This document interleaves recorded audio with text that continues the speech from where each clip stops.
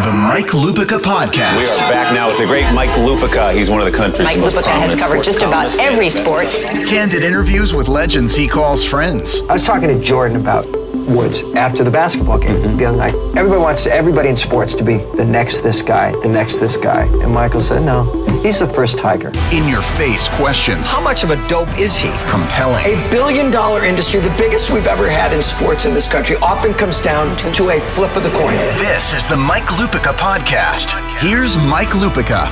Hello and thanks for joining us on the Mike Lupica Podcast. Today we'll be joined by a great friend. He's the host of the morning show Get Up on ESPN. He's a novelist. He's really the world's foremost authority on just about everything, according to his Twitter page anyway. He's the amazingly talented Mike Greenberg. But before we get started with Greeny, I want to tell you about Peter Manning Clothing.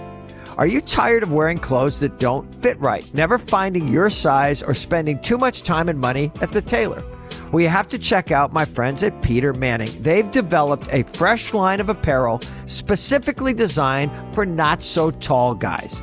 You can check them out at www.petermanningnyc.com or visit their store in New York City, as I have, at 933 Broadway. You'll feel good and look great wearing proper fitting clothes. It's changed thousands of lives, and it'll change yours too. No more baggy pants, no more pirate arms, and no more tailor tax. Again, you can visit them online at www.petermanningnyc.com or in Manhattan at 933 Broadway. I can't tell you how much Peter Manning clothing I have, my sons have. Also, if my listeners use code Lupica, you'll get 20% off your order. Again, that's code Lupica for 20% off your order. Check them out today and discover a great fit.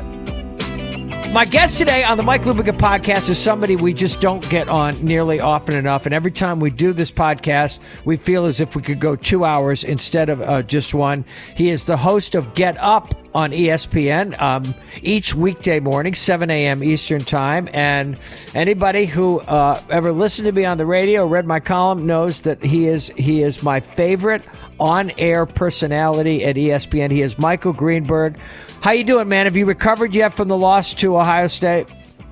You know what? I actually thought we acquitted ourselves extremely well in that game. And while I know that there are not supposed to be moral victories, the reality is that sometimes there are. And I thought for us that was one. There we are, the little engine that could, from a football perspective, in there against the ultimate Goliath in Ohio State. And at halftime, we looked like we were going to get our the doors blown off. And the fact that we came out, if you saw the game, we scored 2 touchdowns in the third quarter. We cut it to 3. We cut it again to 7 in the fourth quarter. And in the end, we just couldn't contain their quarterback, who, by the way, I think should be the next quarterback of the New York Football Giants, but that's neither here nor there. And Dwayne Haskins, he just annihilated us. But in the end, I thought we acquitted ourselves well. We had a really nice season, and I was thrilled for that. And so I have indeed recovered from that, and I'm doing extraordinarily well. It's a weird time. I will reminisce briefly with you here. When you and I first started to sort of, speak semi-regularly, this has got to be, 15 years ago, maybe a little less. It was right around the time that you were taking your first child off to college. I have a recollection of that because I remember you and Nolik were sort of both going through that at similar times. And my daughter, Nikki, the older of my 2 kids, is a senior in high school now. And so I find myself thinking a lot about that and about sort of the passage of time and whatnot. So I have a lot of that on my mind. But outside of that, I'm doing extremely well. It's funny, Michael. Taylor and I have 4 children. They all, but it wasn't planned this way, but they all ended up going to the same school, my school, Boston College. And all I will tell you is it will get easier, and your relationship with your children, if it is like the one with ours, will only get better even after they have moved away and moved on with college. And I say this all the time, Mike. Yeah, when I think back of when I was coaching the kids and when they were 8 and 9 and 10 and all those Saturday afternoons and Saturday mornings, yeah, I'd give $1 bazillion to just have one more of those Saturday mornings back. It's what my books are about, okay? But if you had told me that I've got a son who's 31, 2 in their 20s, and a sophomore daughter in college, that we were going to produce humans who would be where they are in their lives at this point, then you have to sign up for that. Absolutely. And I do feel that way. And I know it, and I have a lot of friends, including you, who have been very, who I've seen go through this, have modeled this for me. So I have total confidence in that, but it is sort of a wistful time. I think that, you and I have a couple of things in common, and one of them is we both got our starts in this industry at very young ages. We were both doing things where we were sort of thought of as the wonder kid at one point in our respective industries. You were a columnist in New York City in your mid-20s. Right, and I was covering Michael. I was on the road, staying in Four Seasons and Ritz-Carltons because I was covering the Chicago Bulls, starring Michael Jordan in the early '90s when I was 24 years old. And so there's a part of you that always thinks of yourself that way, I think. And so now, every now and again, I look around the landscape and I realize in almost every conversation I have professionally, I'm the oldest person in the room, and that is a very strange feeling to have. And so. There's a little bit of that going on too, but I don't know why I sidetracked our entire conversation with this psychiatry session. No, and Mike, wait. Maybe you're already in some. Wait till they start putting you into halls of fames, or giving you these lifetime achievement awards like the Damon Runyon Award. All right, let's start. We have much to get to today in the world of sports, and by the way, congratulations on getting such a nice, healthy dialogue going between Dana White and Oscar De La Hoya. Congratulations, Michael. Well, I mean, literally, to get those two guys into a healthy dialogue, all you have to do is say hello, and then get out of the way. Look, I know that there's an element of show for this from both of them in this. And for those who don't know what you're referring to, De La Hoya was on my show the other day, and the sole reason he was there was to respond to a little bit of criticism that had been thrown at him by Dana. And so, of course, I opened the door and Oscar just ran through it and, rambled endlessly about how Dana White doesn't pay his fighters enough, and that's why they're all coming to him. And so, of course, immediately the next move that we make, because this is what we do, is we call up Dana and say, you need to come in and respond. And he comes in and he responds, and he calls Oscar De La Hoya an idiot and all sorts of things. And it gets a lot of attention, and it's all well and good. There's not a lot of journalism involved in it, but I think people generally tend to enjoy watching it, so it's fine with me. Michael, you just referenced Dwayne Haskins and the Giants. We're going to go back to a conversation that we have had before, and we have both seen over this pro football season what a transformational talent Saquon Barkley is. Okay, and obviously Sam Darnold has not had a rookie season comparable to that. But Michael, I will stay with a position that I have had since the NFL draft. If Sam Darnold turns into the player that the Jets still believe he is going to be, then they were right and the Giants are wrong. Yeah, I think that's clear, and it is absolutely nothing to do with Saquon Barkley. Nope, it's about the position of quarterback in the National Football League. It's disproportionately valuable. Saquon Barkley, if you wanted to make an argument that he is the best player in the league, you wouldn't get a fight from me. But being the best running back in the league, being the most talented player overall in the league, it does not make you more valuable than even a very good NFL starting quarterback. And unfortunately, I don't think Eli Manning is that anymore. And I think the Giants might be on the verge of talking themselves into. Yep. It's funny. The Giants and their fans are hilarious. And I've seen you write this, and I completely agree with that. I think I've seen you tweet it. And that is that every time the Giants win a game against a bad team, they decide they're back. Like the Giants I work with a bunch of Giant fans, and they beat the 49ers in every guy that I know that I work with who was a fan of the Giants starts putting together playoff scenarios. And you just beat the worst team in the sport. So the only half of football they've played that really mattered in the last 6 weeks, they gave away. They had the lead, a big lead at halftime against the Eagles, and they could have legitimately played themselves back into the conversation, and they just gave the game away. And, oh, by the way, if I remember correctly, Saquon Barkley had 6 touches in the second half of that game, which only goes to reinforce the point that if they had a superstar quarterback, that game doesn't get away from them and they wind up winning. But it's really not about Barkley now. It is about what they're going to do to address the quarterback position in the future. And it seems to me they have, well, I guess they have three options. One of them is keep Eli another year. To me, I think that's a bad option. I would put that third if it were me making the decision. I love Eli. He has been fabulous. He deserves to be treated with more respect than he was with the way they handled it last year with Ben McAdoo. But the idea that they need to give him another season as a thank you strikes me as ridiculous. So I would discount the first one. The second one would be to draft a quarterback and give that guy the ball and say, okay, now we're turning this over to you. And for me, that would be Dwayne Haskins. I would be iffy on that one because I think they have a team that is built to win now, which is a tough thing to say about a team that's 4-9 or whatever it is they are. But that is the reality. When you have Saquon Barkley and Odell Beckham, you have a team that's built to win now, which leads me to the third option, which is to go out and get one of these veteran quarterbacks who will most likely be available to them during the offseason, whether that's Teddy Bridgewater, whom I know a lot of people are excited about, or Joe Flacco, who feels as though he's going to shake loose from Baltimore and might be a better option, or someone else like that. I think if I were sitting where the Giants' decision makers are sitting, I would go with the third option there, which is I would go out and get myself a veteran, give that guy the ball, and if Dwayne Haskins fell to me in the draft, I would take him anyway. And I would plan to stash him on my bench for a year or two, have him be the quarterback of my future, but take one shot at winning now, as they did this year, but to do it with someone who I think has a better chance of pulling it off, and that might just be Teddy Bridgewater next season. You know what, Mike? I think they should have traded for Teddy Bridgewater this season. And if they had gone to him early, if they and not the Saints had gotten him, it might have been a completely different season. Because here's the thing about Barkley. I want to get back to Barkley. And I grew up in upstate New York. I loved the Giants my whole life, okay? How many running backs have run their team to the Super Bowl? Emmett had all that other help, okay? Terrell Davis had one surpassing game in the Super Bowl, and he dragged John Elway across the finish line.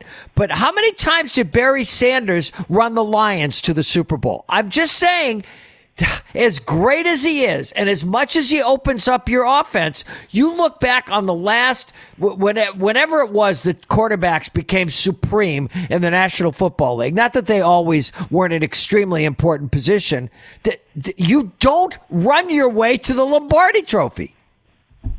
No, even the greats, even if you go back before that, even if you go back to the era of football in which I grew up and fell in love with the sport, if you look at the great backs of that time, O.J. Simpson, his teams never won anything. Earl Campbell, his teams never won anything. Franco Harris was a great player, but his teams were basically built on those defenses, and they had Terry Bradshaw and just a host of other Hall of Fame players. And Lynn Swann and John Stallworth. Right.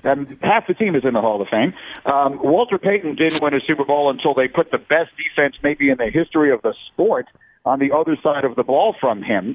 So I think it's never been the case. And you look at a lot of other running backs who've come and gone and have had great little bursts of time. Eric Dickerson and Barry Sanders, who you mentioned, who obviously was much more than a short burst of time, and any number of other terrific running backs who've come and gone. None of them have wound up winning a championship. So you're absolutely right. Having a great running back without having a great quarterback, to use the most ridiculously dated cliche in the world, is like, having spectacular tires on a car that doesn't have an engine. It just doesn't actually looks good, but it doesn't wind up doing you any good when it matters. When you look at your team, Michael, obviously maybe the most energizing thing that happened this season happened in the fourth quarter against the Bills on the road with the way Darnold played. I keep telling my Jets fans who go, who just sometimes go soft on this kid, I still love him. I think this experience, however the season ends, if he doesn't get hurt again, is only been positive. And I do honestly believe that this kid is going to be a 10-year quarterback for them at MetLife Stadium. Me too. I don't know that I totally agree that this year is going to wind up being positive, because I think that more quarterbacks in the NFL are ruined than developed properly. And this year, the Jets are a disaster. The Jets coaching situation is just terrible. And there was a part of me when he got hurt that was just hoping he wouldn't come back. Let's start again with a clean slate next year. He's going to have to learn a new offense as it is. Yeah, seeing him play as well as he did in that fourth quarter and come back for a win was nice. And I do think it will pay dividends with him. But I think that whatever Sam Darnold winds up being, it's going to be under whomever the next coach is and the next offensive coordinator is and the next system is.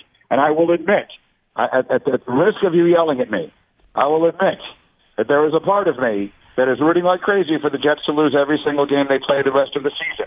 And the only thing that was good about last weekend with the Jets winning is that Oakland and San Francisco won as well. Because the best thing you can be in the NFL is a team that has a very high draft pick when there's a quarterback sitting there and you don't need one. So I'm sincerely hoping that Dwayne Haskins and the Herbert kid out of Oregon both come out and enter this draft, and the Jets wind up with one of the top 2 picks. And that way you can do what the Titans did when they didn't need a quarterback because they had Mariota and others, trade out of that top spot and get a bushel full of stuff, because that's what the Jets need. They need a bushel full of stuff.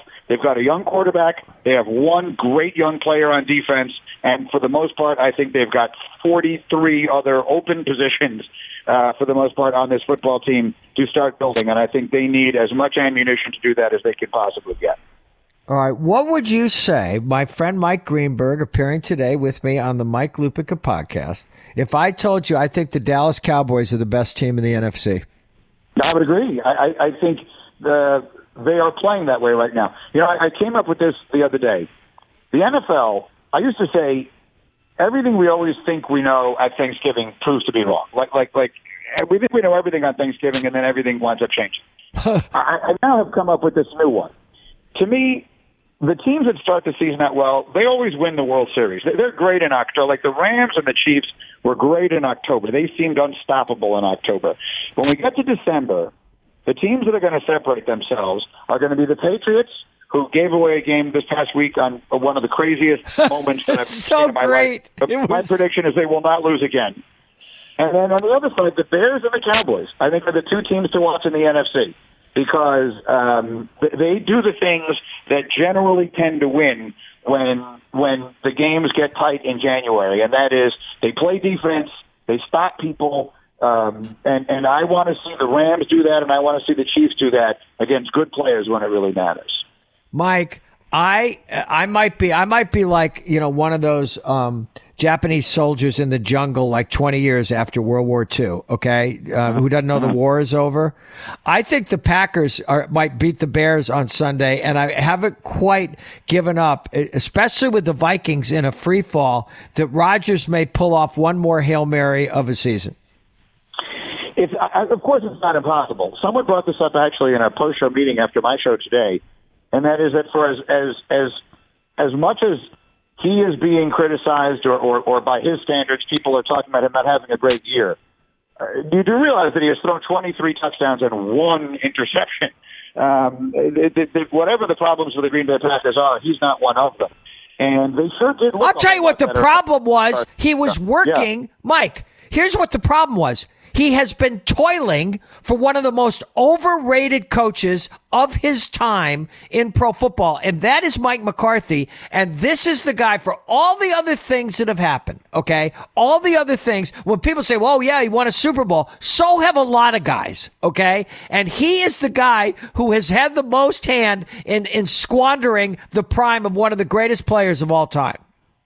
Yes, I mean, I think that it almost could be used. That argument can almost be used in the opposite direction, which is to say he only won 1 Super Bowl with Aaron Rodgers over, 13 years, or however many it was that he was his coach. It is not the compliment you think it is, or that people think they are offering him when they say he won a championship, because I would emphasize the word "a" when you have a player that good.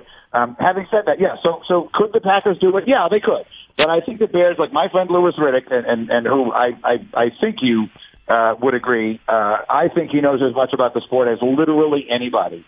It was on a Chicago radio station yesterday. I happened to see it on Twitter, and predicted that the Bears are going to win the NFC Championship and wind up in the Super Bowl. He hosts my show with me, Get Up, every Friday. So I'm looking forward to having him in my studio and asking him about that exactly, because he's buying into the Bears in a big way. He's buying into their quarterback in a big way, which I know a lot of people are not. I don't, Mike. Mike, I don't. And I'm not saying that Trubisky now is what Trubisky is going to be. Mike, he threw for 110 yards the other night. Everybody's talking about how badly Goff played. Goff played better than Trubisky did. Trubisky threw, you saw the game. He threw the ball over the head of a wide open receiver and into interceptions twice. Unless they're going to go all the way to Atlanta winning 13-6, and I agree with you about Louis Riddick. I couldn't possibly disagree with him more. And so in the meantime, yes, so I will get a chance to ask him. I completely sidetracked, however, your initial thought, which is the Cowboys. And yes, I think the Cowboys have the formula because I think they have the legitimately great player that is Ezekiel Elliott. Yep. They are finally utilizing him in ways that we have been waiting all the beginning of this season for. And what we have discovered is that they have a terrific defense. They drafted this kid, Jalen Smith, out of Notre Dame on a wing and a prayer because he suffered this catastrophic, for those who don't know, he was a guy who was going to be one of the top 2 or 3 picks in the draft the year that he came out. And he suffered at a bowl game, a comparatively meaningless bowl game against Ohio State, a knee injury so devastating that many people thought he'd never play again. And it took a long time for him to come back. But now he is back, and he is showing you just how good he is. They have a legitimately good defense. They have a great running game, which enables your defense, which is another element of a good defense. And with the addition of Amari Cooper, they now have the ability to make the big play. The big question mark, I think, on them remains the quarterback, and that is if they should find themselves in something of a shootout. And I think their defense is good enough that their games aren't in the playoffs won't be 40-37.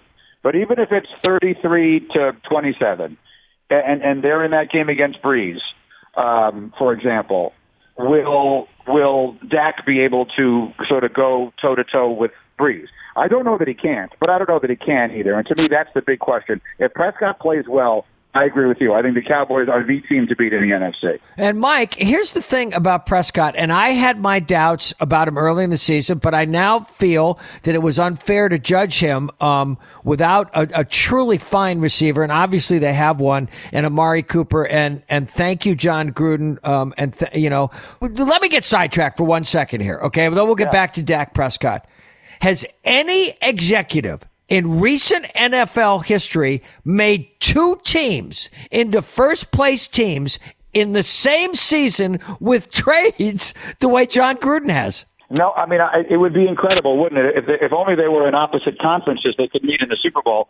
The best they can do is play each other in the NFC Championship game. But if the NFC Championship game winds up coming down to Amari Cooper versus Khalil Mack, it will. It really will be something. Again, the only thing that would be better is if one of them was in the other conference and they could be playing each other in the Super Bowl. But those are the 2 most impactful, additions that either team has made, any team has made this season, and they both came from the same place. Now, the one thing that you can't say, if you want to say this for John and the situation that he's in, it is that if he did not believe the team he had, that he inherited, was good enough to make a run with, then he traded away his most valuable parts. He got value. I mean, he got a lot for them. He is loaded with draft picks going forward, and he can build a team that is completely in the image that he wants. So whether he gets that wrong or right, I have no idea. And I don't know that I would bet my life savings that he will get it right. But at least he's got something to build on. I think that team has its eye on the year that it gets to Las Vegas, which is the year after next. And by the time they get there, they will have a team that Gruden wants to try to win with. That isn't fair to the fans in Oakland. I don't know that it was a particularly good idea because I thought they were a pretty talented team, but it certainly does feel like that's what he decided to do. We're talking to my pal Mike Greenberg, and again, we're circling back to Dak Prescott. And let me just say one more thing about Gruden. And I said it at the time they hired him, Michael. What they attempted to do with a guy who had been essentially out of the game, I don't count broadcasting, okay?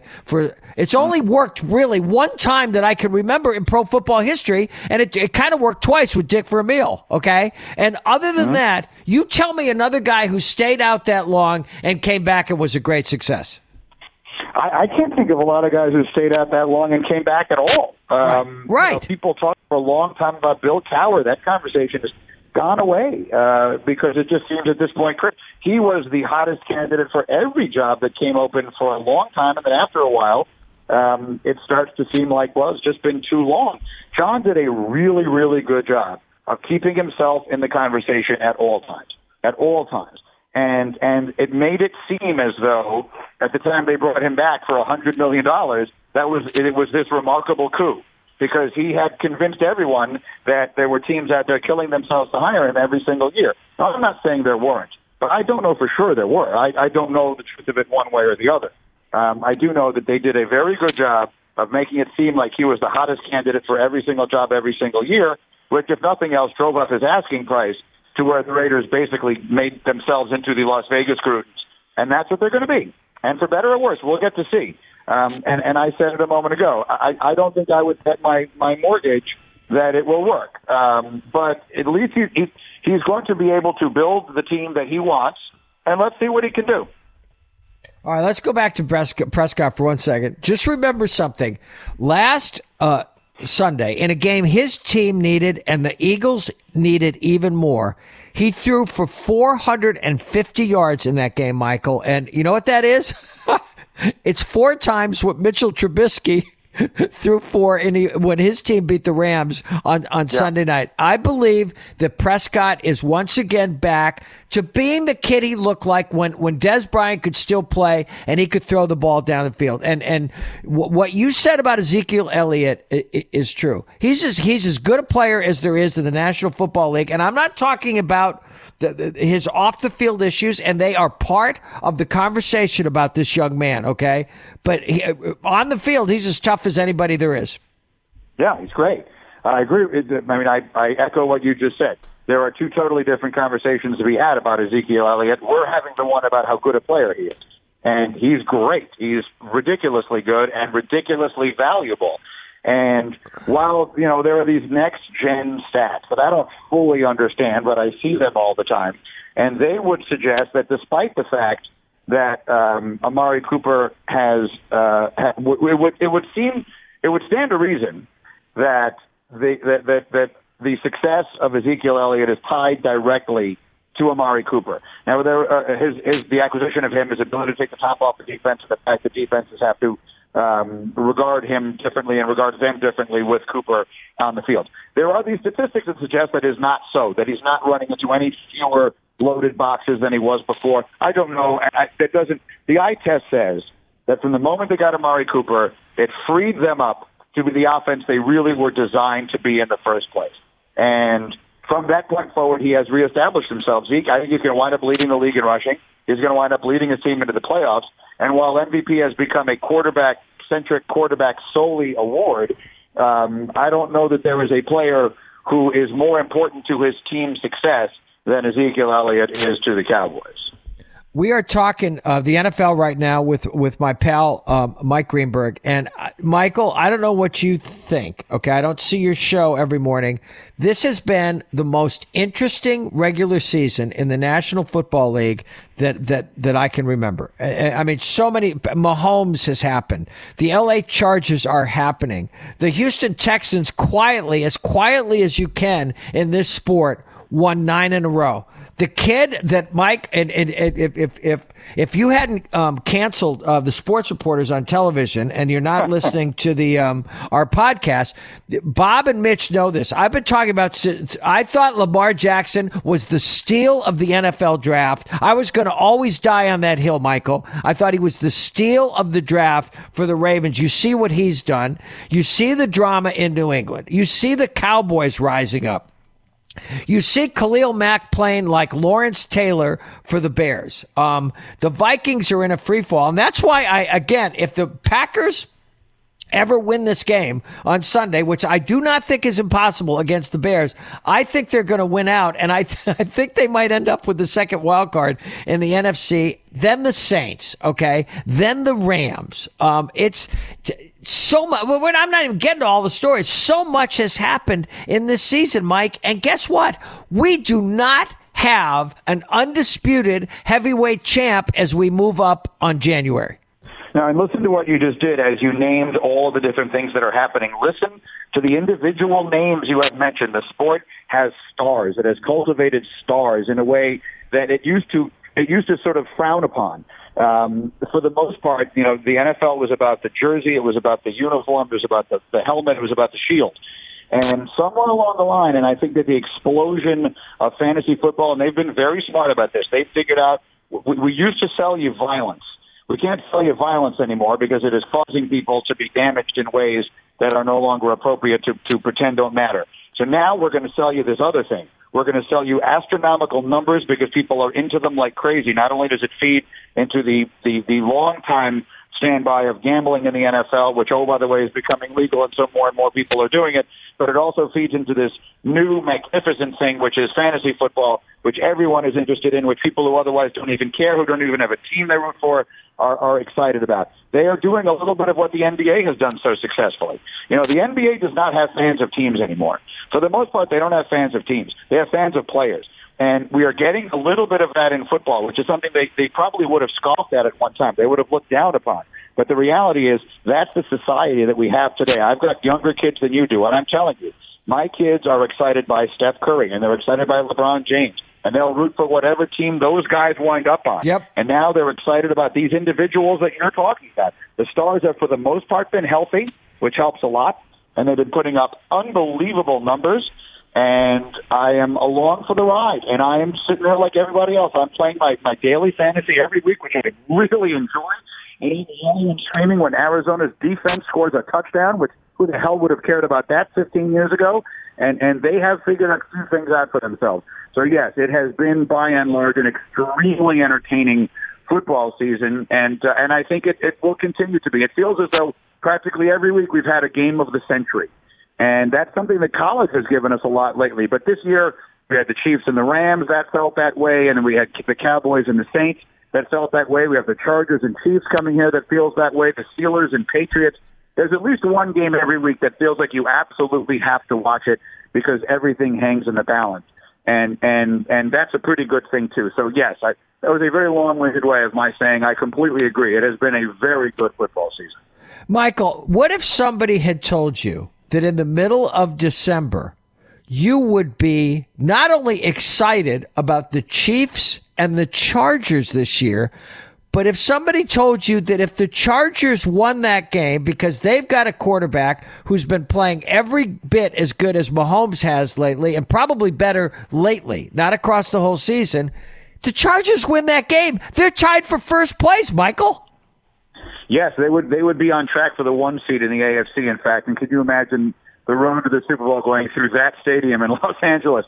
But I will say this, Marcus Spears, who's really good and has been on my show once a week during this football season, and he's a really You know who's great, by the way? You know who's great, yeah. Michael? Yeah. Ryan Clark is great. Oh, I got to get him on this podcast. He's terrific. He's very good. And Marcus is similar. There's another LSU guy. These guys who played for Saban at LSU are fascinating. Guys who played for Saban. Louis Riddick played for Saban. No, those guys, they have a really interesting way of looking at the sport, and I don't think that's a coincidence. But anyway, Marcus Spears made a very good point. He said he feels a little bad for Phillip Rivers, and here's why. That Rivers, throughout his prime, played in a conference with Peyton Manning and Tom Brady, who were just a little bit better, and probably they were to him what Michael Jordan was to Charles Barkley and Patrick Ewing all these years. And now, just as they're sort of phasing their way out, here comes this kid, Patrick Mahomes, in his conference, in his division, right, who is about to sort of leapfrog him and keep running and never look back. And has a team that's probably better than his is, a coach that is, as good as any when it comes to at least certain parts of the game. And that Rivers may wind up the perennial bridesmaid of the AFC behind these historically great quarterbacks. Brady, who's probably the greatest ever, Manning, who's on the very short list of the greatest ever, and Mahomes, who obviously it's much too soon to say what he will eventually be, but to this point, he's as good as anyone we've ever seen at this stage of their careers. And that Rivers might just be snake bit in that regard, and tonight will go a long way towards deciding if he will get a little window in between to try and sneak in a championship before it becomes Mahomes' conference for good. We're talking with Mike Greenberg on the Mike Lupica podcast. More with Mr. Greenberg in a minute, but first a word from Geico. There's a quick way you could save money. Just switch to Geico. All it takes is 15 minutes to find out if you could save 15% or more on car insurance. And Geico offers coverage for more than just car insurance. Got a motorcycle? Geico's got you covered. Got an RV? Covered. Got a boat? Covered. How about a homeowner's or renter's insurance? You bet Geico's got you covered. Go to geico.com today and see how much you could save. That's geico.com. Talking to Mike Greenberg on the Mike Lupica podcast. I mean, again, there's so many other things. There's so many other storylines. Baker Mayfield has become a huge story in this football season. But right now, with a handful of games left in the regular season, who do you think is the best team? And who do you, if you had to bet your own money right now, the two teams in Atlanta on the first Sunday in February would be? I would unquestionably have said New England with 17 seconds left in their game Sunday against Miami. Yeah. And here's the reason why I think that was such a big deal.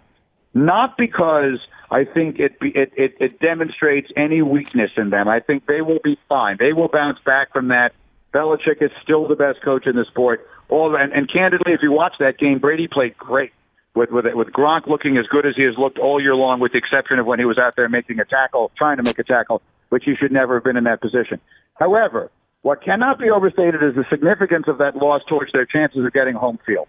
We've all seen the numbers. Brady at home in the playoffs is practically unbeatable. On the road, not even close. He's under 500 on the road in his postseason history, and I forget what the number is, something like 21-3 or something at home, in the 19-3, I think it is, at home in the playoffs. I don't have it in front of me. But that loss, I think, will keep them from getting the 1 seed in the AFC. And so that changes my perspective a little. If the road to the Super Bowl winds up going through Foxborough, if the Chargers beat the Chiefs and then somehow everyone winds up with 4 losses, and the Patriots are the 1 seed, then I would put my house on them. If not, then I cannot pick Kansas City. I just can't do it. If not, you know what, the hell with it. I'll just stay with them either way. I will stay with New England no matter what. I'll feel a lot better about it if they wind up at home. And then in the NFC, I will take Dallas. I am on your side on that. I will take Dallas. I think that I would take them against the Rams for sure. Then going into New Orleans, I know they just shut them down at home. The Saints are very good in their own building. That would be a scary game for sure. But I would, if I had to bet my own money, I would bet it on Dallas, and then I might throw a few bucks on the outside on New Orleans, even though the odds wouldn't favor it that way. But I would take the Cowboys. If I had to bet on it right now, I would bet Patriots, Cowboys, which, oh, by the way, would be the highest rated Super Bowl in the history of anything. There's no one that I like discussing sports about more with my pal Mike Greenberg. All right, before we get to the NBA, because again, this has been before Christmas Day, which I think we are in agreement. The season, in my mind, never starts until Christmas Day. Okay, and I'm lying around with my boys, and we're watching as much basketball as Taylor Lupica will let us watch. Okay, and if somebody had told you, I'm already starting the NBA conversation, I want to do baseball briefly, that on this date in the season, okay, that the Lakers and the Warriors would basically have the same record, Michael. One's 19-10, the other is 17-10, and the Lakers are I've always said, and you know I've said this, LeBron could go to the Y and pick up 4 guys and make the playoffs in the NBA. But I thought it might be more challenging this year, and once again, but we'll go back to baseball later. Michael, once again, we are seeing what a force of nature number 23 is. He's the best. I mean, he is by far the best player in the world. And you and I have had a million conversations, the ever popular LeBron Jordan conversation. And what we never really got to see is if Jordan in his prime could have lifted a bad team, as far, because he didn't have bad teams. You can't hold against him the fact that he didn't have bad teams. They sort of stayed together. LeBron has jumped around a little. It's a different era. But yes, and if that team does get Trevor Ariza, which I'm hearing a lot of people suggest is a possibility, then they're going to be really formidable. I mean, Stephen A. Smith said before the season began, he believes the Lakers will be the last team standing in the West with Golden State. They will go as far in the playoffs as it takes them to get to Golden State, and if that means the conference finals, then they'll get that far. And I will admit to having laughed at that a little bit, and I'm not laughing now, and especially if he does get Ariza. I think that they look really good, and I think the West all of a sudden looks very mediocre. It's an individual league. I mean, Anthony Davis this week is the best player in the world, and next week it'll be someone else, and a week ago, it was whoever it was. But LeBron James is consistently the best player, and when they get that one other player that he needs to run with him, I do think that they become the team to beat in the West. I am, however, of the opinion, maybe because I will not allow myself to believe otherwise, that when everything starts to really matter, the Warriors will once again be head and shoulders better than everybody else, including whatever LeBron winds up with in LA this year. And they will win another championship and do so in relatively easy fashion. Now, last night kind of shook me on that. I was just going to say, Mike, I watched some of that game, Michael, and I know it's early and blah, blah, blah, blah, blah. If there has been a statement game in the league this year, the Raptors provided that statement on the road, blowing the doors off the Warriors last night. Without Kawhi Leonard on the second night of a back-to-back. So that you're 100% right. And I put that question to Jalen this morning because Jalen has continued to ride the Boston will wind up being the best team in the East when it's all said and done bandwagon. And I said to him, did last night change your perspective on that? And he said no, despite how incredibly impressive a win it was. Nothing can be taken away from them right now. The Raptors have been the best team in the sport to this point in the season. And as ridiculous as it sounds, their numbers have been better without Kawhi Leonard on the floor than with Kawhi Leonard on the floor. The Greek Freak is phenomenal. I mean, all of a sudden the East is very interesting. Like, we thought the East was going to be the junior varsity this year, and suddenly the East is pretty interesting. And then the NBA is set up for another magnificent offseason because I think Kevin Durant is going to leave Golden State, and I think that is going to reshuffle the deck on everything. Everyone around the city where you and I both live, is very hopeful / ready to lose their minds if it doesn't happen, that KD will come to New York. But my gut feeling right now is that they are all going to be disappointed. And I think there's a lot of smoke to this fire that when it's all said and done, KD and Kawhi are going to go play together for the Clippers. And then you want to talk about that being the epicenter of the basketball world.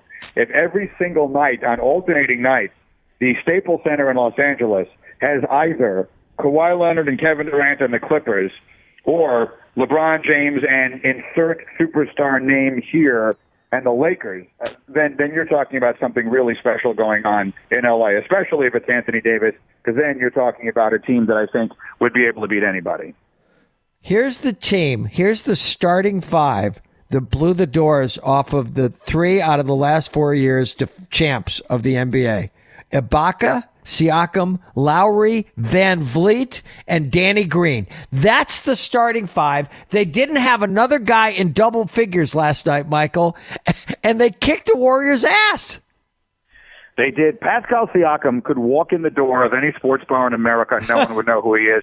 And he's a genuinely great player. And I'll tell you what else. I mean, Masai Ujiri, and I know that they were mad at him, but that guy is the executive of the millennium. I mean, he fires Dwayne Casey, and you think it's because they've just gone about as far as they can go.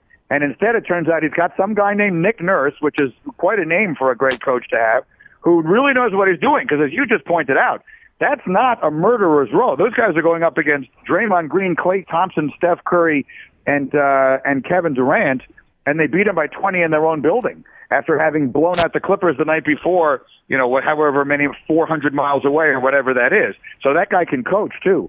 So yes, the Raptors are something else. And I'd love to see Kawhi stay there. I am a firm believer that the league is a lot better if the stars are all spread out. But literally every metric of fan interest flies in the face of that, so I can't argue it anymore. The bad news for those of us, again, in the New York area and those who still are paying attention and care is that, Mike, I think the Knicks are going to wind up holding the bag on this one again. I don't think they're getting anybody of consequence. They'll wind up overpaying for someone who isn't of that level as they once did for Amari Stoudemire, and I don't think it gets any better for the Knicks anytime in the foreseeable future. Do you? No.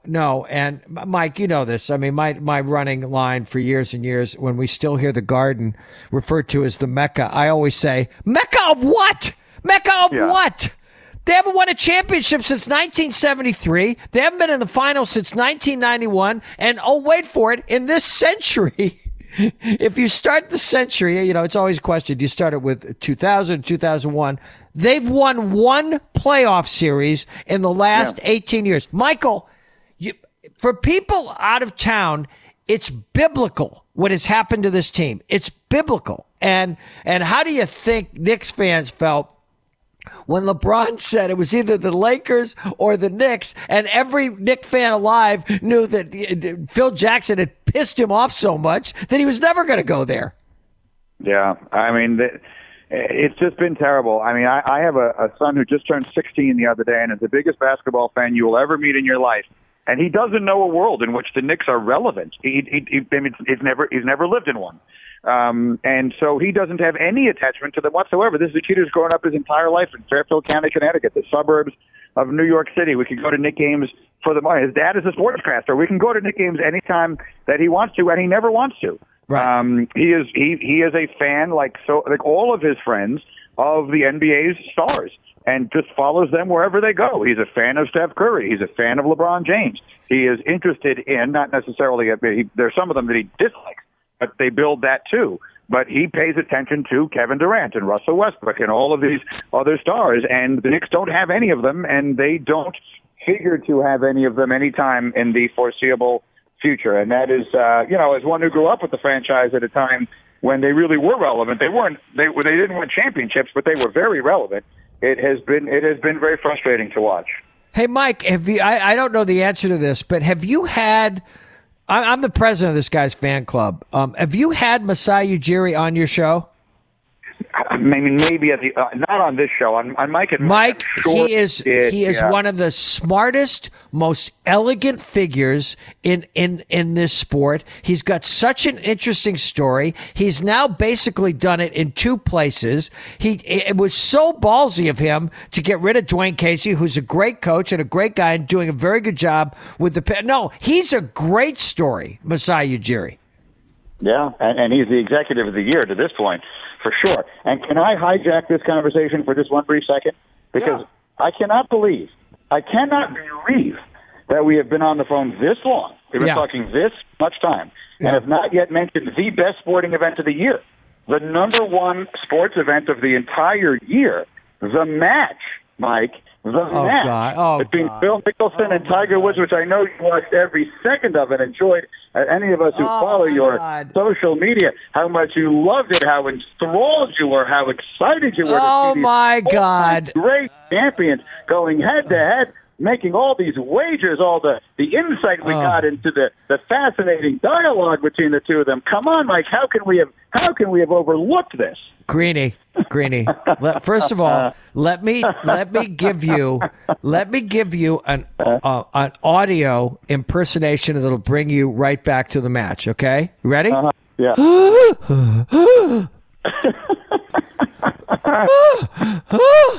Tell me you. It's making me cough. Tell me you didn't think that Mickelson sounded like a man carrying a refrigerator up a flight of stairs. Tell me, and by the way, oh my God, only Tiger Woods fanboys like you. My sons made me buy that, okay? And of course, we could have gotten our money back, but they made me buy it, okay? And Michael, I don't know if you saw this. I tweeted this after it was over. They did everything at the end. Except make them putt through the windmill to decide who won. It's so funny, and I laugh. For those who don't know our relationship, Mike loves to make fun of me because of my love for Tiger Woods and Phil Mickelson.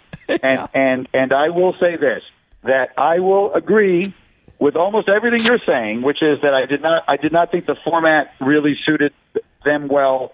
I did not think that the way it was all. I understand a lot of the decisions they made and the way they presented it, but I did not think it all worked.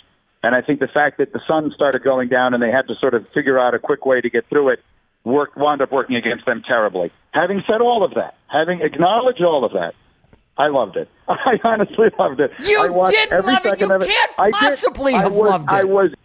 If the definition of loved it is I never stopped being entertained, and I never for 1 second considered turning it off, then I loved it. I was entertained by every minute of it. And I never for 1 second considered turning it off. That is 100% the truth. I have two dear friends, two extremely smart, creative people that I love who I just can't have a rational conversation with about Tiger Woods. One is the man I'm speaking to right now, my friend Michael Greenberg, and the other one is Brian Koppelman of Billions, okay? You and he are in lockstep on this guy, and you cannot... You cannot be reasoned with about Tiger. I know that you think he's going to win the Grand Slam this year. I know that you are ignoring how old he is, okay? But one victory last year sent you both on a flight of heavenly transport. I'm not saying he's going to win the Grand Slam next year. I'm only saying that I don't know he won't. That's all I'm saying. Until I know he won't, then I'll hold out hope that he can. Now, all kidding aside, I do believe Tiger will compete, will be there in the end, as he was this year in multiple majors. Let me go back over them in my mind. At the British Open, he was right there. He had that one terrible hole. You and I talked about it on this podcast after it happened. Yeah. The one bad decision he made on that one shot at the British Open. Otherwise, he was going to be within a shot or two all the way to the end. He obviously set the world on fire with the way he played at the PGA. And as I said at the time, I can't remember now if you and I talked about it or not, but Tiger Woods this year made the Valspar. I didn't even know what Valspar was. I actually had to Google Turns out it's a paint. I didn't even know what it was. He made the Valspar feel like the Ryder Cup. He made the PGA, which is annually the fourth most important major, he made that feel like the Super Bowl. When Tiger Woods was playing, the way I equated it on the air on my show, Mike, was I said, Tiger Woods playing has become, it's no longer like a sporting event. It has become like Beyonce at Coachella. Like all of a sudden, people start texting you, are you watching this? Do you see this? Are you aware of what's going on right now? Like that was Tiger, especially that last day at the PGA. And I know he didn't win, but you tell me that there was a more compelling day of golf this year. And you and I, we have a lot of things in common, and one of them is our mutual love, reverence for the game of golf. It is my favorite sport, and I feel down deep in your soul it's yours as well. You tell me there was a more exciting day for the sport this year than the last day of the PGA, even though Tiger didn't wind up winning. No, it was great. I watched it with Zach Lupica, who is my youngest son, but I will confess something to you. And you know that I'm a little cynical about Tiger's game standing up in the heat anymore because he has 40-year-old nerves, even if he has his old swing back, okay? If you ask Zach Lupica when he stepped to the 17th tee, I quietly turned to him and I said, 4 on the right. Okay, now it went left, okay? But Zach said no. And I said, Zach, he's due for a really crooked drive. Now, I didn't know he was going to hit it where he hit it, but I'm just telling you that I'm still skeptical that he is going to be what you want him to be next year. Because here's the thing. If it's not what you want him to be next year, then he's not going to be what you want him to be ever again. I believe that's a fact, okay? I am shocked he played as well as he did. Michael, I am. I can remember Taylor and I took our dogs out for a walk after he won the Tour Championship, okay? In a new neighborhood where we now live, okay? And I think one of our new neighbors, a young guy, I think he was surprised that he didn't know we had moved into the neighborhood. So there we are. He comes charging out of his house when he sees us. It's like he had an out of body experience. He says, "Can you believe Tiger?" And I know the passion that Tiger inspires in sports fans like yourself. Because see, I had been loving golf much longer than you had when he came along. Okay. And so I'm a Nicklaus guy. I've never apologized for being a Nicklaus guy. I think Jack's got to take a step back and wondering who he's playing golf with these days in Palm Beach, but we don't need to make this a political conversation. Okay. But I get it. No, I do get it. And your blind love does. Yes, we go. And for people who don't know, Greeny and I are in constant contact when Tiger is doing anything in the golf. We are either texting or tweeting at each other. And Mike, I actually look forward to it. Oh, me too. And I will say this, that he doesn't have to win all these majors next year or any event that he's in to make it exciting. I'd love to see him win. What I'd love to see is for him to win the Masters next year, and for the drama that would then ensue from all of that, then he's really fully back, and it can't really be disputed. And then we see where it goes from there. But the mere fact that he is in it, it just makes it more exciting. It's a terrible analogy, but the only analogy I can make to it is that when Tiger Woods is in contention, then everything he does is more exciting than if anyone else were to do it. In the same way that when a big star executes a dunk in the NBA Slam Dunk Contest, it is more exciting than when someone you don't know executes the same exact dunk.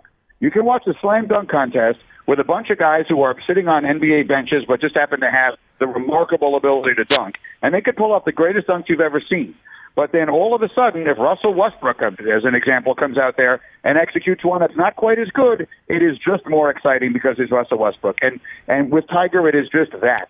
There is something about him making a charge on the moving day at a major or wherever it might be that is just more exciting than anyone else. And so, yes, it would be great to see him seal the deal and win one of these majors. I would love it. I would love it for him, and I'd love it for the sport. But he doesn't have to in order to make it exciting. His mere presence as a real factor, one that can no longer be denied or that can't be denied, is exciting enough. Because it's something I think none of us thought we were going to get back. I mean, I absolutely. When you and I were talking this time last year, if you had said to me, "Will Tiger Woods ever be anywhere near as relevant as he is now?" I don't even know what I would have said. Will he make a cut this year? Something like that. I don't think I would have bet that he would. I would have bet that he was going to sort of limp into retirement, and I mean that literally. I thought his body had just broken down to where he couldn't do it anymore. So the fact that he is able to even just be giving us this at this point as fans of the game, I am more than satisfied. All right, I'll leave you with this one thought on Tiger. I want to ask you a couple of baseball questions, and then, again, you're so nice to do this after already doing 3 hours of television this morning. Between April 11th in Augusta, Georgia, and June 16th, when the first three majors will have been played on this year on American soil, okay, because they've moved the PGA to the month of May. In those 2 months, three majors will be played on golf courses where Tiger has all won majors. Augusta, Bethpage Black, Pebble Beach. And then the most intriguing major of the year will be the British Open because they're going to Royal Port Rush in Northern Ireland. So it's going to be an amazing year in major golf championships. So you think he's going to win a major? I hope he's going to win a major, and I don't see any reason to say no. He played well enough to win.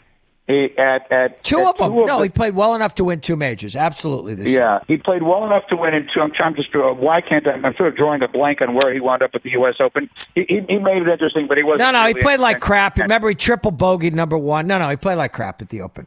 Oh, so what am I remembering? Oh, well, whatever. It doesn't make any difference. British Open and the PGA. He played great at both. He was there, right. He was with Molinari, and So he played well enough to win those. He won the Tour Championship. I don't see any reason to think he can't win one of these majors. Would I bet my life that he's going to? No. But I think there's certainly a real chance that he will. And so if he is in contention, if he is in one of the final groups on Sunday, the Masters, it will be phenomenal. And it will be the best start. The golf season starts so early now, and there are actually a lot of really good tournaments before.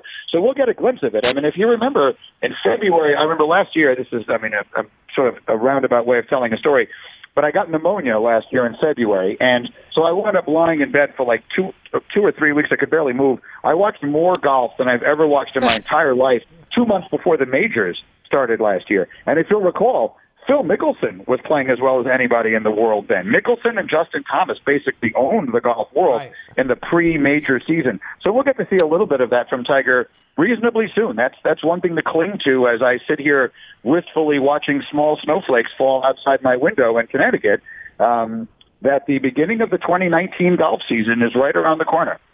All right. Last question for my pal, Mike Greenberg. Okay. Two baseball questions, and then we'll move on. And then we've just got to make an appointment that we do this every couple of months because it's too much fun not to. You ready? Bryce Harper next season will be a member of the... I can't believe I'm going to say this, but everyone is telling me the Chicago White Sox, which strikes me as stunning. But the sense I'm getting from there is that Jerry Reinsdorf, who is a lifelong lover of the game of baseball, and many Bulls fans believe to the detriment of the Bulls because he cares so much more about the baseball team than he does the basketball team. Here, in the latter stages of his life, desperately wants to build one more championship team, and that they have an open checkbook, and that they are going to wind up signing either Harper or Machado. That they will get one of the two, but they will ultimately go wherever it has to be taken to financially to get one of those two guys. So I believe they will get one of the two. I know you were going to ask me about Machado afterwards, so I'll answer it that way. I believe the White Sox will get one of the two of them. The other one, I mean, would you bet against the Yankees getting Machado if that's what they really decide they want to do? I wrote a column a couple of weeks ago because for the sheer love of baseball, I write a few columns a week for MLB.com, and I wrote the following column. I will believe that Bryce Harper is not going to be a New York Yankee when his name is on a contract given to him by another team. Yeah. I mean, I saw that the Brian Cashman's comments that, you could read Brian Cashman's comments of the other day, I guess, in a variety of ways, when he said, we have never for 1 minute said anything about being interested in the outfield. I don't even know why you're asking me about this anymore. I interpreted that to mean he legitimately was saying we're not in that game. But I guess it could be taken the other way, which is to say here's a guy trying to throw everyone as far off the scent as possible. I've sort of thought that Machado would be the guy they would sign. At no point should you ever be surprised if the Yankees wind up signing a major star. And then with the stories coming out of L.A. that they were looking to move, why is his name jumping out of my head, the Cuban star, Puig. That they were looking to trade him, Yasiel Puig, thank you, to open up space in their outfield. I think all of the speculation that I heard was that the Dodgers were doing that in order to try and open up space for Bryce Harper. So I think the usual suspects will wind up in the usual places, with the White Sox being the wild card in all of this.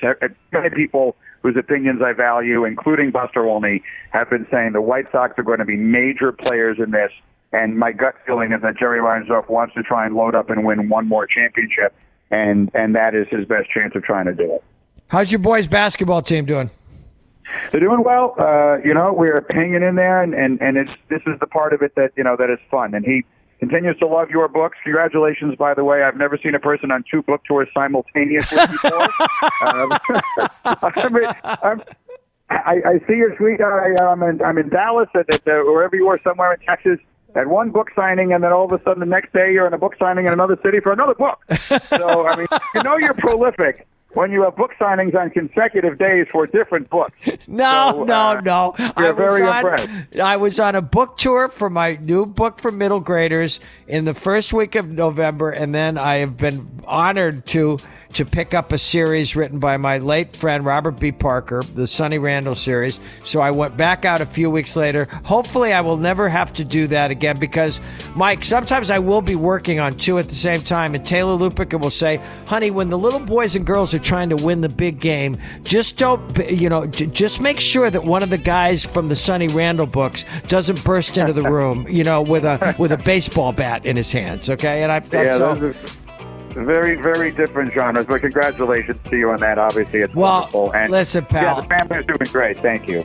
Thank you for doing this. We have to do it more often. Again, it is not an easy thing to actually do the thing for which you get paid for 3 hours and then come on for an hour with me. So give my life to your bride and your kids, and you have a great holiday, my friend. Thanks. You too. Good to talk to you. I'll see you soon. Mike Greenberg at ESPN. Again, I've said for years he's my favorite on-air personality there. He is smart and he is funny, and if you give this show a chance, because it's really good, and he's got good people around him. Again, continue to download this podcast, continue to subscribe. Our numbers continue to grow. We're going to have an announcement that I think fans of the podcast will like after the first of the year, and we'll talk to you next week, everybody. The Mike Lupica podcast is produced and distributed by Compass Media Networks in conjunction with Hiltzik Creative. For iPhone users, go to the podcast app and search the Mike Lupica podcast. Click on the Mike Lupica podcast icon and subscribe. For non-iPhone users, you can listen on Google Play Music, TuneIn, Stitcher, or your preferred podcast platform